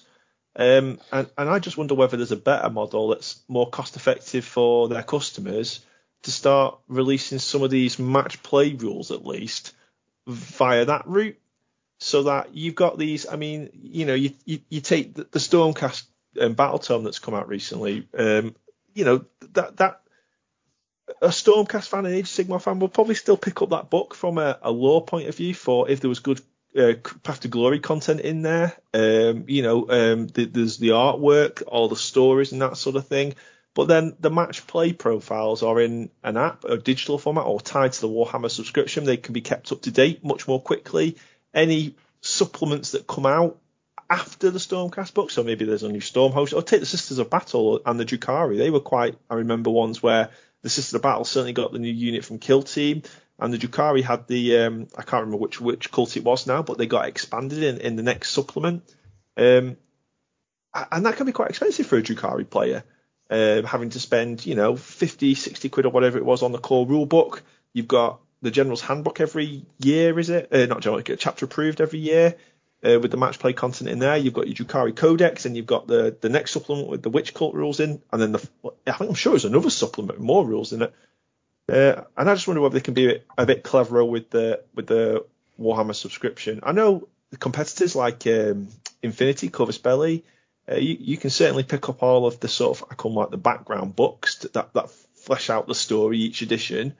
But all the rules you need for the armies and the units are all provided via their Army Builder app, which is kept up to date and maintained that way. So, I mean, you've talked in the past. Also, we've got Warhammer Plus subscription. Even if they had a supplemental subscription that gave you access to the rules content. Yeah.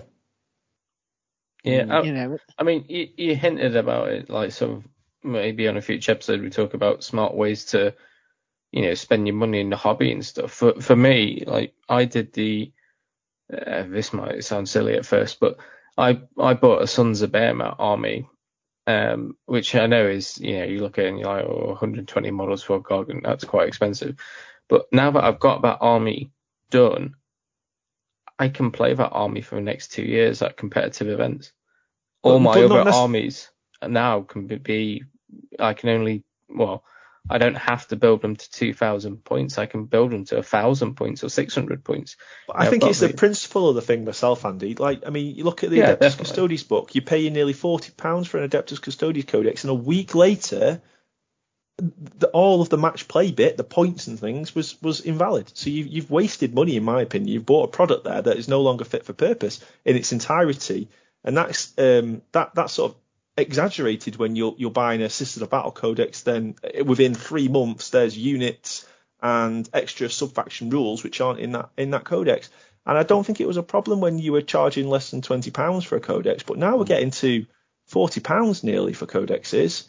I think that becomes a different, in my opinion, it's not money I would put down on a codex now, £40. It's too much for an incomplete product.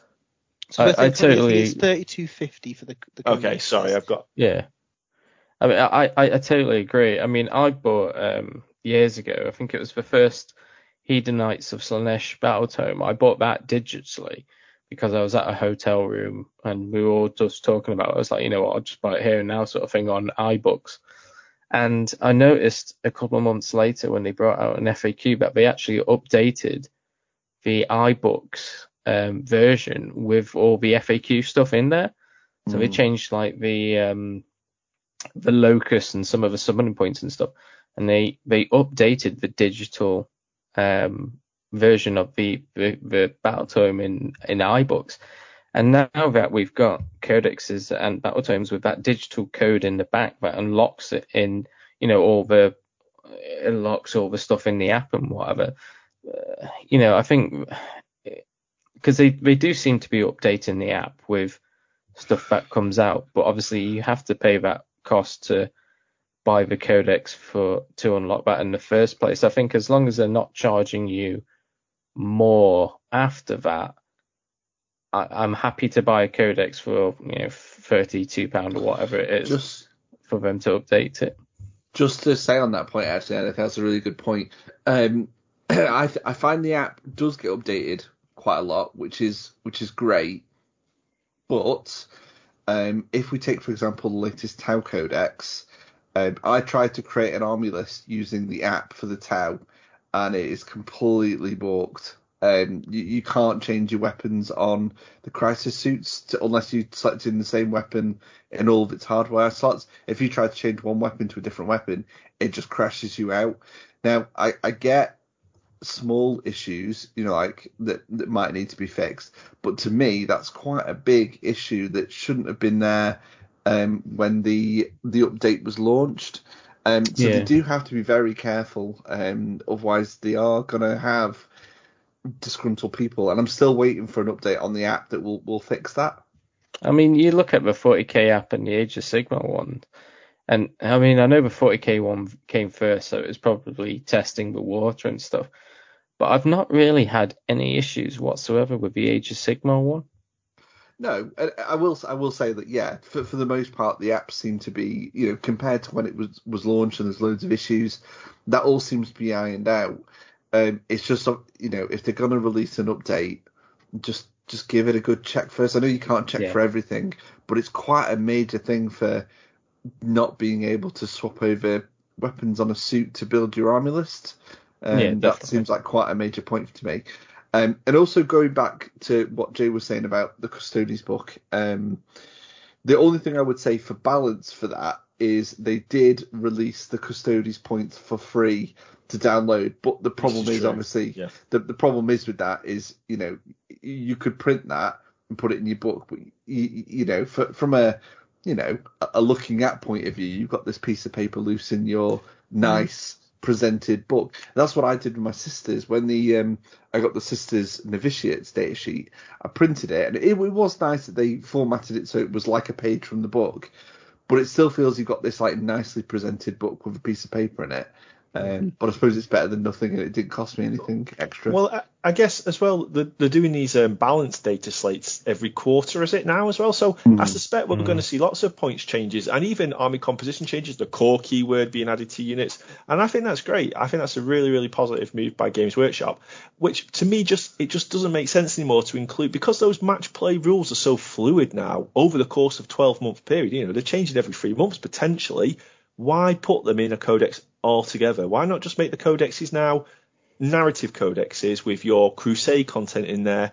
Your stats for your units are in there, all the background, all the lore, but your points are not in there now. So as a match play, somebody goes to tournaments and plays Warhammer primarily from a match play point of view, I'm not having to spend so much money every 3 months potentially on new chapter approved for points changes and all that sort of thing. Tie that into your Warhammer Plus subscription or a match play subscription. Just make it a bit more accessible and a bit more cost effective for your customers, maybe. I do like the idea of I like the books. I like having the stat lines in the books and all the narrative in there. I really like the idea, like you say, like disconnect the match play side from the physical codex, because we chapter approves every 6 months now. You've got the balanced data slates. It doesn't seem like the right format for it anymore, does it? Yeah, and I'm not saying that Games Workshop should necessarily give it to people for free. No. But a subscription model for the match play side, to me, seems really good. Now, again, there's pitfalls there because you need a really slick app and you need all that stuff working if people are paying a sub for it. Yeah. But you could get like season passes and things like that, for each season. You subscribe to the season and that gets you then your 12 months worth of season content. So all of the new match play stuff that comes out, you subscribe to. And you're right, they definitely, they're new to the sort of digital side. The War Scroll Builder app is very, very good. The 40k app needs a little bit of work. But I can't imagine that's out of Games Workshop's sort of abilities to sort of turn that around. Do you know, my only thing I could say about those points, number one, if you were basing your points on a subscription kind of model, is accessibility for everybody, from the youngest Warhammer players who might be going to a tournament to the oldest generation that still play Warhammer. You've got to be careful there. And also, and let's be honest, if Games Workshop removed the match play points from a book, they would justify the cost by either increasing the narrative content or, I don't know, doing something else with the book, because I couldn't see them going backwards on the price. No, I don't think the price would change, but I think maybe even still have the points in there, but you have a digital ecosystem that all the points live in. And maybe you have all the points free as part of that, so everybody can play, and then have all the mission packs and stuff as a subscription, maybe. Well, the nice thing about 40k is obviously you've got points, but you've also got power level. So if you took the points out and you put into like this living document on, balanced data slate or in the app or whatever, you can still, for us as casual players, I'm happy to use power level. I'm happy to use points. I'm not really fussed as long as I know beforehand what we're doing, so I can write an army list. If you guys want to use power level, I'll use power level. If you want to use points, we use points. But for Age of Sigmar, obviously, like the points are they're kind of halfway between 40k points and power levels. Yeah, So I don't know there's how less that would trade work. unit in Age of Sigmar because generally Yeah. you're buying units in fixed blocks, aren't you? You're not buying Yeah. equipment for them, which is where a lot of the complexity of 40k comes from, where the power level boils that down to an abstract figure where this unit with whatever your armor is worth roughly this. Yeah, it's a toughie, and they're not going to solve it overnight. I think it is telling that some of the bigger price changes in this current wave are the printed materials, because we've talked about energy and transport costs. These are things that Games Workshop aren't producing themselves, so that'll be why they're increasing, because they're being printed, they're being shipped from somewhere else, aren't they? You've got extra costs factored in there. But Jay, you are right. It is maybe getting to the point where back in the day I used to buy every single book, and I do try and buy every supplement, but it is getting to the point where maybe you've got to think twice about one, because that could be a box of models. Yeah, and don't get me wrong, I love the fact that we're getting so much gaming content from Games Workshop, and I wouldn't want that to change. It's just whether a paper book, and especially a paper book released so soon after the other paper book you've just bought for that army, I don't know. I think this is obviously a topic that we could go on and talk about for quite some time. I think if we were to summarise, I think a price change was inevitable. We all work in different kind of positions, kind of jobs, and in each of our jobs, I think we can all say that we've seen the effect of price increase. I know I most certainly have with like containers and things like that. So I think a price change was inevitable. I think for the most part, in my opinion, what they've tried to do is they've tried to divide up the rising costs between the different ranges and kind of materials as best as they can. And I think for the most part, they've done an okay job of that. Like with Blood Bowl, seeing a slight increase on their boxes, it might be 1 or 2 cells per person compared to like Intercess or something. But yeah, I think they have missed the mark on a few things. I think you guys have made really good points on the whole point system and books and stuff like that. So we'll have to see as Games Workshop continues to embrace the digital age, where they go in that aspect, in what they do sort of next year with match play, and like I said, the how fluid the system is now. I have a feeling we'll be coming back to this subject probably in 12 months' time, maybe less than that. Yeah, I mean, my final takeaway is majority of stuff has only gone up 50p a pound. It's not massive increases. When you consider that food items in the supermarket, some have gone up 25% in the same, the same period. Nothing is immune from these price increases, and I do believe that Games Workshop have tried to make these as palatable as possible. Mm-hmm. Jay, do you have any final takeaways for this section? Final points on the points? No. I think it's all been said. Like you say, it's not a massive increase in poundage. So I think on the whole, it shouldn't affect my hobby too much. Andy, any final points? Yeah, just like Jay said, I don't think this is massively going to affect my hobby. I mean, yes, I do think about how much I spend in the hobby compared to how much I actually do end up building and painting. But I think A, it's understandable, and B, I don't think it's really going to affect how much I buy. So excellent. Well, I think we all need to take a bit of a breather after that one, but we're going to go a bit more lighthearted because our top 3 is coming up next.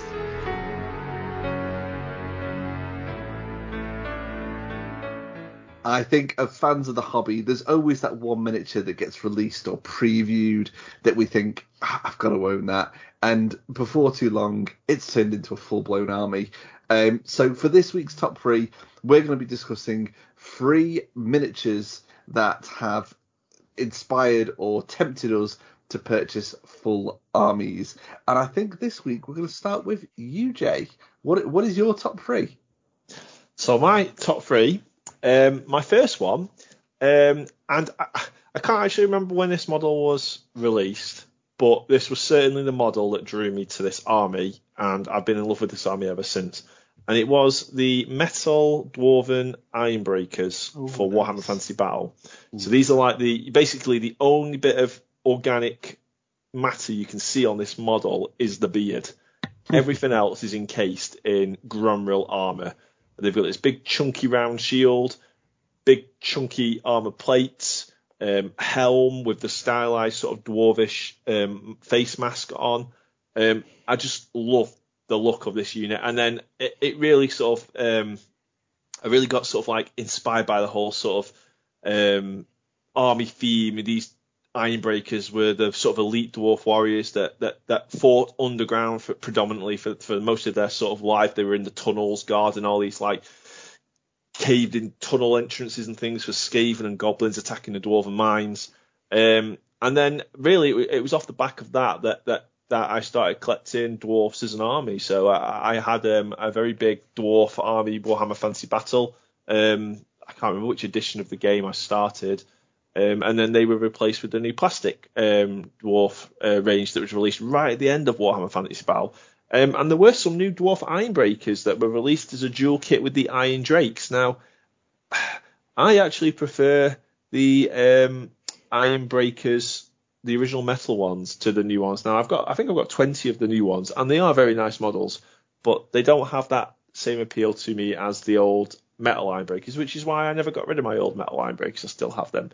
I'd love to see that sort of dwarf aesthetic get revisited in Age of Sigmar, and we've got sort of the hint of Grungni returning in the lore now, and he's sort of like the smith god, the smith dwarf. I sort of associate him with that sort of older dwarf aesthetic. So, you never know. We may see that the old sort of dwarfs come out from the mountain holes again in the near future.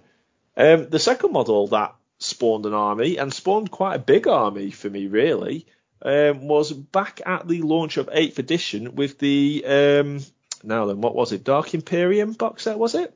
With the Death Guard versus the Space Marines?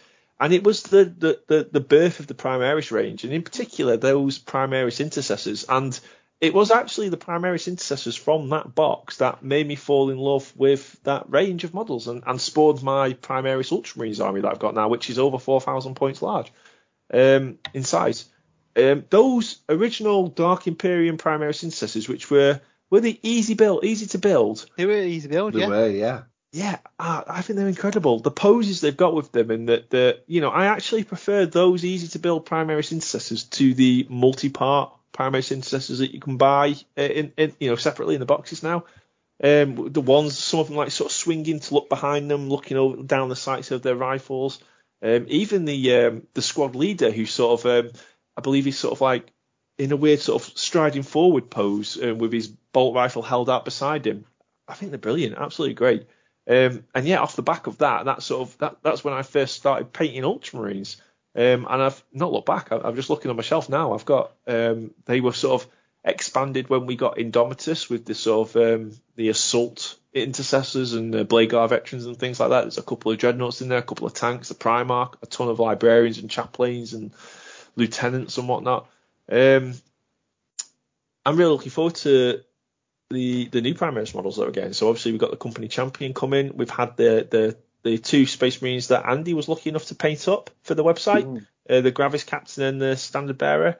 I mean, we must be on the cusp of a new Space Marine Codex, and I imagine we'll get some new Space Marine models alongside that. So, so that was the second model that inspired an army. And then I had to go right back to when I first got into the hobby, and myself and Dave, my brother, a couple of other friends, we were contemplating which armies to build, which armies we were going to buy. And I mean, we've just had a big conversation about price rises and combat patrol boxes going up to £80, is it now? Well, back in the day, you could get yourself a battle force for 40 quid. And that would be a tank, a unit, some jet bikes, another small vehicle. And the battle force I chose was the Eldar. And it was mainly based off the Eldar Guardian models, the Guardian Defenders with their shuriken catapults. I really like the sort of almost like ant-like look to them with the sort of veins on the backpacks and the domed helmets. Obviously, these were the elves in space, and I like my elves. But I just love the sort of slick sort of athletic looking Eldar Guardian. And it's really cool now it must be 20, 25 years later, Dave. And we've got new Eldar Guardians on the horizon. So things come round. So that's why you were still using those Guardians. I was still using those Guardians, yeah. And it's really cool actually to see that the new Eldar Guardians, they're sort of almost identical in design. They're just more sort of fluid, and you've got some running forward, and I think you've got some as well with different poses, so they could be holding the weapons in different ways and throwing grenades and whatnot. By the looks of the images we've seen. So there you go. They're my top 3 choices. Excellent. Some really interesting choices there, going for some standard troops Guardians. I wasn't expecting that. Matt, how about yourself? What's your top 3? So I've got a bit of an assortment, and some of them are really, really old, but we'll go. So I've got a big Death Korps Krieg army. But the model that made me fall in love with them is, I believe it was a limited edition, either a Games Day or a Forge World Open Day, and it was the Death Korps Krieg Commissar on Horse. Oh yeah. I'm glad you said this model. Such a good model, and that model made me fall in love with the Death Korps range, and it's always been an army that I'd wanted to do, but obviously it was a Forge World army and quite expensive. And when I got job, well, technically the job I'm currently in, when I started that, the first kind of like paycheck and bonus that I got, I decided that I'd start my Death Korps Krieg, and I'd picked up that Commissar a couple of years ago at one of the shows, and I'd painted it up, and I'd used polyfiller to make a textured trench base, and there was like razor wire and stuff in there, and I hadn't written down the scheme, and I still haven't written down the scheme, and I really need to do that at some point. It's been like 15 years now. But anyway, and yeah, it just that look was so different to the Catechins and the Cadians really were your options for accessible Astra Militarum regiments or Imperial Guard regiments as they were back in the day.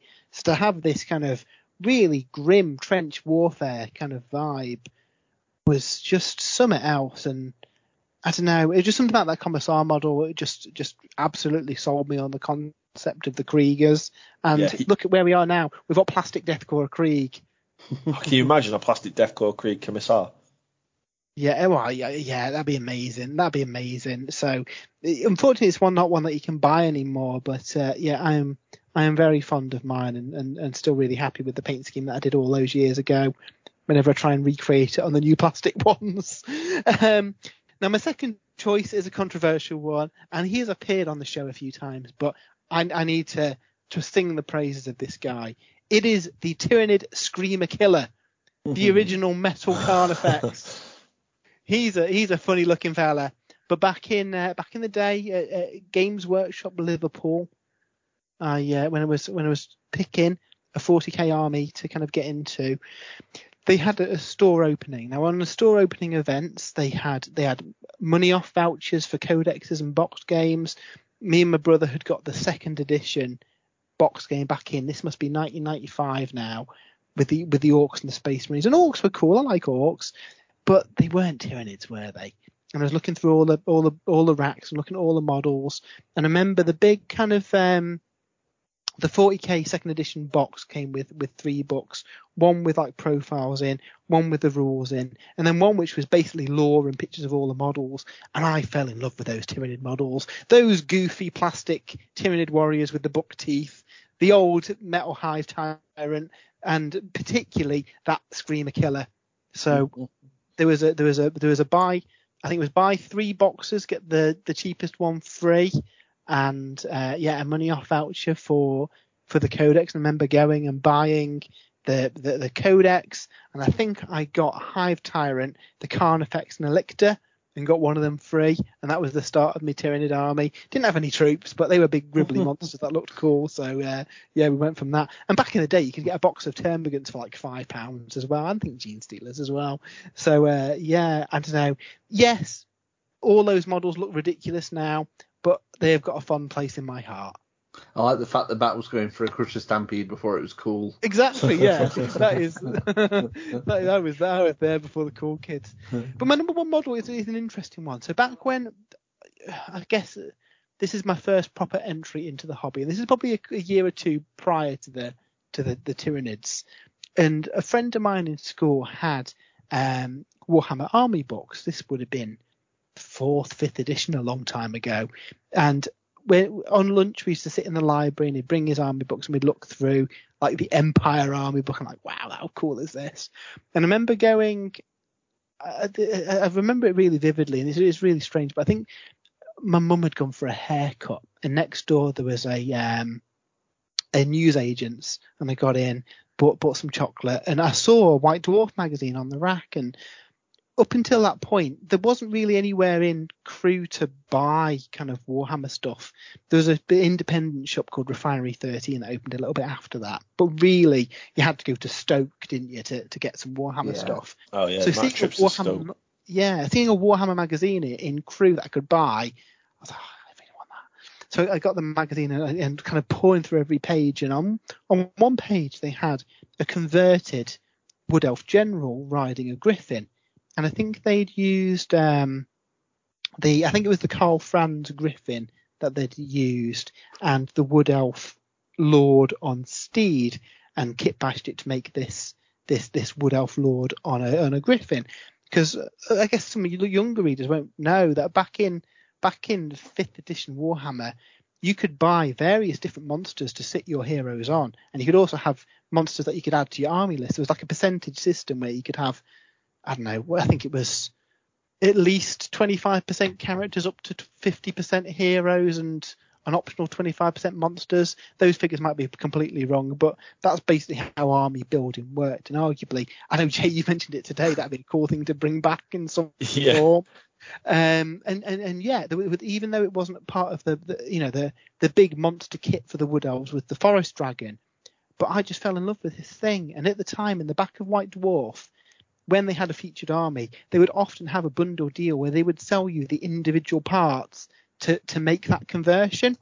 Yeah, I remember that. So I had to phone the mail order trolls and ordered this model, and then I think it was for a birthday that followed it, I got all the bits, and it was all metal at the time. And first foray into building Warhammer models, trying to pin a Griffin was maybe kind of going in at the deep end, but I ran with it. And yeah, I just fell in love with this model, and that kind of captured the Wood Elves for me. It's just a little bit bizarre that it isn't technically a Wood Elf model, it was a conversion. Yeah, funny how things like that kind of affect you, isn't it? Absolutely, but still a very valid entry. Nice one for that, Matt. Now, you guys have delved quite a bit into the past. My top 3 is much more recent. So we'll start with my third choice. Also, but this was an incredibly hard top 3 because I'll probably throw in some at the end of this section, but there was a few models that I was like, should that be in there? Should this not be in there? So I could have probably done quite easily a top 10. But I've narrowed it down to these 3 because I thought they're quite a good selection. So we all have heard on this podcast that I've kind of been dipping in and out with the Skaven. And one of the reasons for that is I still think this model is really cool today. And that is the Screaming Bell. It's an absolutely classic model. It's the oldest model in this top 3 because it harks back to, obviously, Warhammer Fantasy Battle. I remember, I think one of the first times I saw it in person was probably your brother Lee, Jay, when he had a Skaven army. Such an awesome model.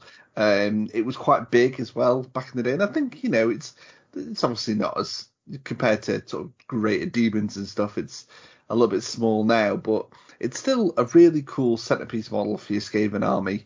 It's always had fun rules. I've always loved it. So that was my third choice.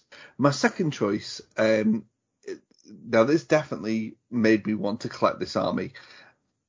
It's quite a large model. It's the Void Dragon for the Necrons. The Void Dragon, nice. Yeah, so I spoke about this quite a lot when it was revealed on the podcast, and I was waxing lyrical about how I really want to build a Necron army. Sometimes I do this and then never end up actually doing it, but I did actually I did actually build a Necron army, and I have purchased and built and painted my Void Dragon. It's just sitting behind me on the shelf with the rest of my Necrons, and I love it. I think it's such an amazing model. I've not had a chance to use it all that much. I think really I need to take my Necrons up to 2,000 points, so you'll get a bit more usage. But yeah, an absolutely superb model.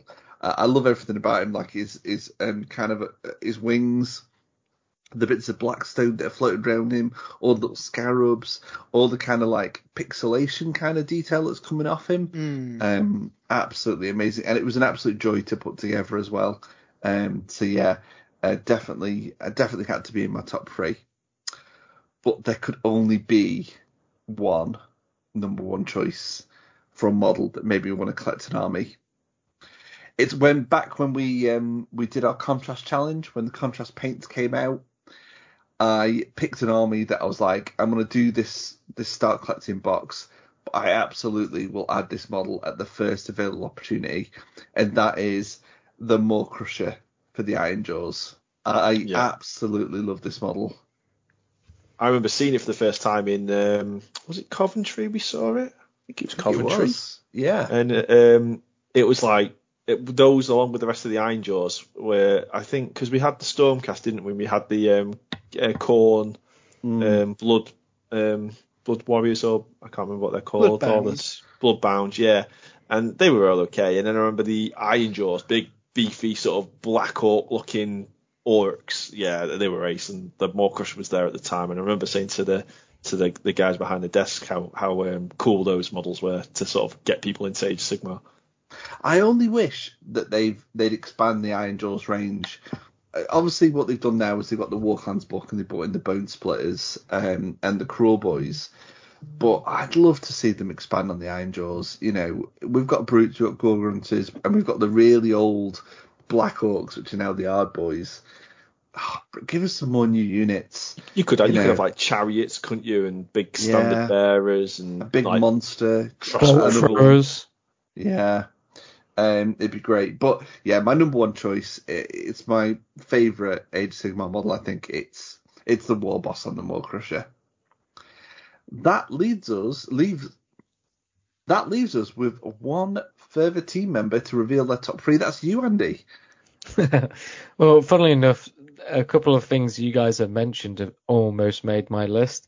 So the Maw Crusher definitely almost made my list.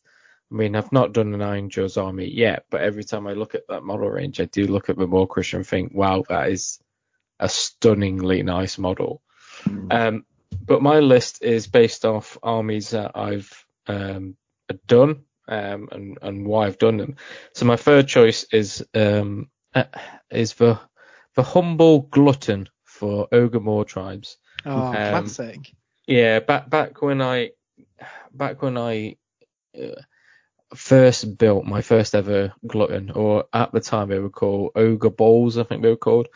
It was like the 6th edition Ogre Kingdoms book, and I remember picking up a effectively like a start collecting box. It was like an army box at the time. It was a really good box. Multiple of those, you could build an army dead easy. Yeah. And I remember sitting down in sort of like my hobby area and just spent the entire day just building all of the contents of this army box. And then a couple of years ago, I think it was, when the Purple Sparky Unicorns, when we were sort of like just getting going and stuff like this, I did a 1,500 points of Ogre Maw Tribes, or eventually what became Ogre Maw Tribes. And it was basically just tons and tons of gluttons, because the models themselves are so nice and easy to batch paint. You know, you've got trousers and you've got skin, and that's about 90% of the model there. That I did an army for this one day event, and I kind of had it in my mindset. I've got all of my battle line units done, so when the Ogre Maw Tribes book comes out, and hopefully, you know, obviously, you know, it's a while ago now, they bring out tons of new kits, and I've got all the battle line stuff, and I can just add some flavor and stuff to it. And For me, it's for gluttons. I mean, I've always had a small place in my heart for small elite armies, and the gluttons definitely tick all those boxes for me. My second choice was actually my first ever army that I ever completed, and that's my Warhammer Fantasy Dwarf army. But instead of picking every model in the entire range, I picked my favorite unit, and that is the old metal dwarf hammerer models. Because for me, just seeing all of those hammers raised in the air with two hands just looked so imposing and so cool. And like Jay said with the Ironbreakers, where they were clad in this Gromrel armor and they looked so resilient and so dwarfy. For me, the hammerers, they looked very similar, but in the sense that they were almost like in an aggressive sort of pose. And for me, I remember sitting there at Warhammer World the day before a Throne of Skulls with a good friend of the show, Craig Chesters, and we were sat painting. I think it was about like 30 metal hammerers, and I'd done all the base coats, and it's just a case of doing the Devlin mud wash, and then adding like texture paint to the base and stuff like that. But they're such nice models to batch paint, and they were such cool models. And even in game, like I had a unit of 25 dwarf hammerers, and then I'd throw like a dwarf lord and a rune lord and a BSB and stuff into the unit. They were always my MVP in every single game. And for me, I would never leave home without one of those units in my army. So that's my second choice. My first choice is sat right next to me now, and they are crying out to be used, and hopefully in a couple of weeks they will get used. And that's the Custodian Guard for Adeptus Custodes. Back when 8th edition launched, I was a huge fan of 8th edition. I loved the fact that they gave vehicles toughness values, but then gave them tons of wounds to compensate for the toughness values and stuff like that. And, people said, oh, with enough las guns, you can kill a Land Raider. I'm like, I don't think anyone has ever killed a Land Raider with las guns and nothing but las guns. But, and I was such a huge fan of 8th edition, and I wanted to jump in with, again, a small elite army. And you don't really get much smaller and much more elite than the Adeptus Custodes. And again, at this stage, I think I painted a Necron army for 40k, and that was about it. I hadn't really dived into 41st Millennium. Like, I played tons of games with my Necrons, like tons of games since 5th edition. But the Adeptus Custodes allowed me to paint up an army very quickly that allowed me to jump back into 8th edition and play the game. And even now, I look at the Adeptus Custodes and, again, with being a small elite army, you can really take your time and really spend a lot of time painting like 3 or 4 models. But that could end up being like 500 points of your army.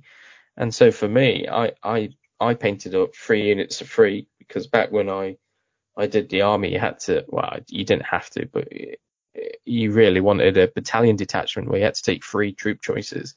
Whereas now you don't, because they've opened up so many more detachments and stuff.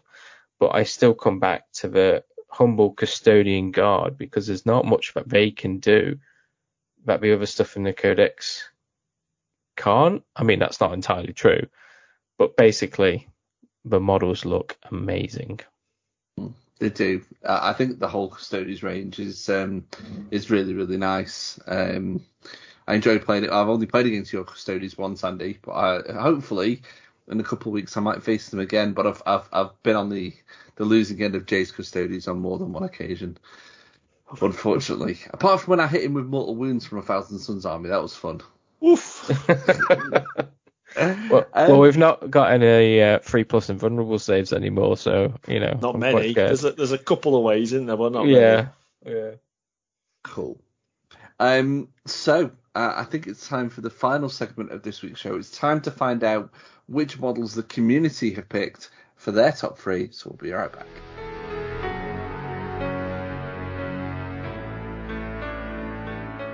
Before we bid you all farewell, it is time to read out the community top 3 picks. I'm going to start over on Facebook. David Anderson, he has gone for a real classic model for his third choice, the Goblin Hewer for an End Time Slayer army. That was a proper cool kit. Oh, wasn't it? Was it Malikson, I think? Yeah. His second choice is the old metalled Typhus model for the Death Guard, got me into 40k. And his top choice is the Knight Azros for the Stormcast. That's the, I believe that's a flying knight with the lantern, I think. Brian Dennis, his third choice is a Baden for the Black Legion. The Lord Exorcist for the Stormcast is his second choice. And for his top choice, he's gone for the humble Death Rattle Skeletons. They're nice. The new ones are very nice. Mark Dewhurst, his third choice is the Lord Commander Bastian Karthalos. He's obviously the new Hammers of Sigmar hero. His second choice is the Tau Crisis suit and or Hammerhead when they originally came out back in the day.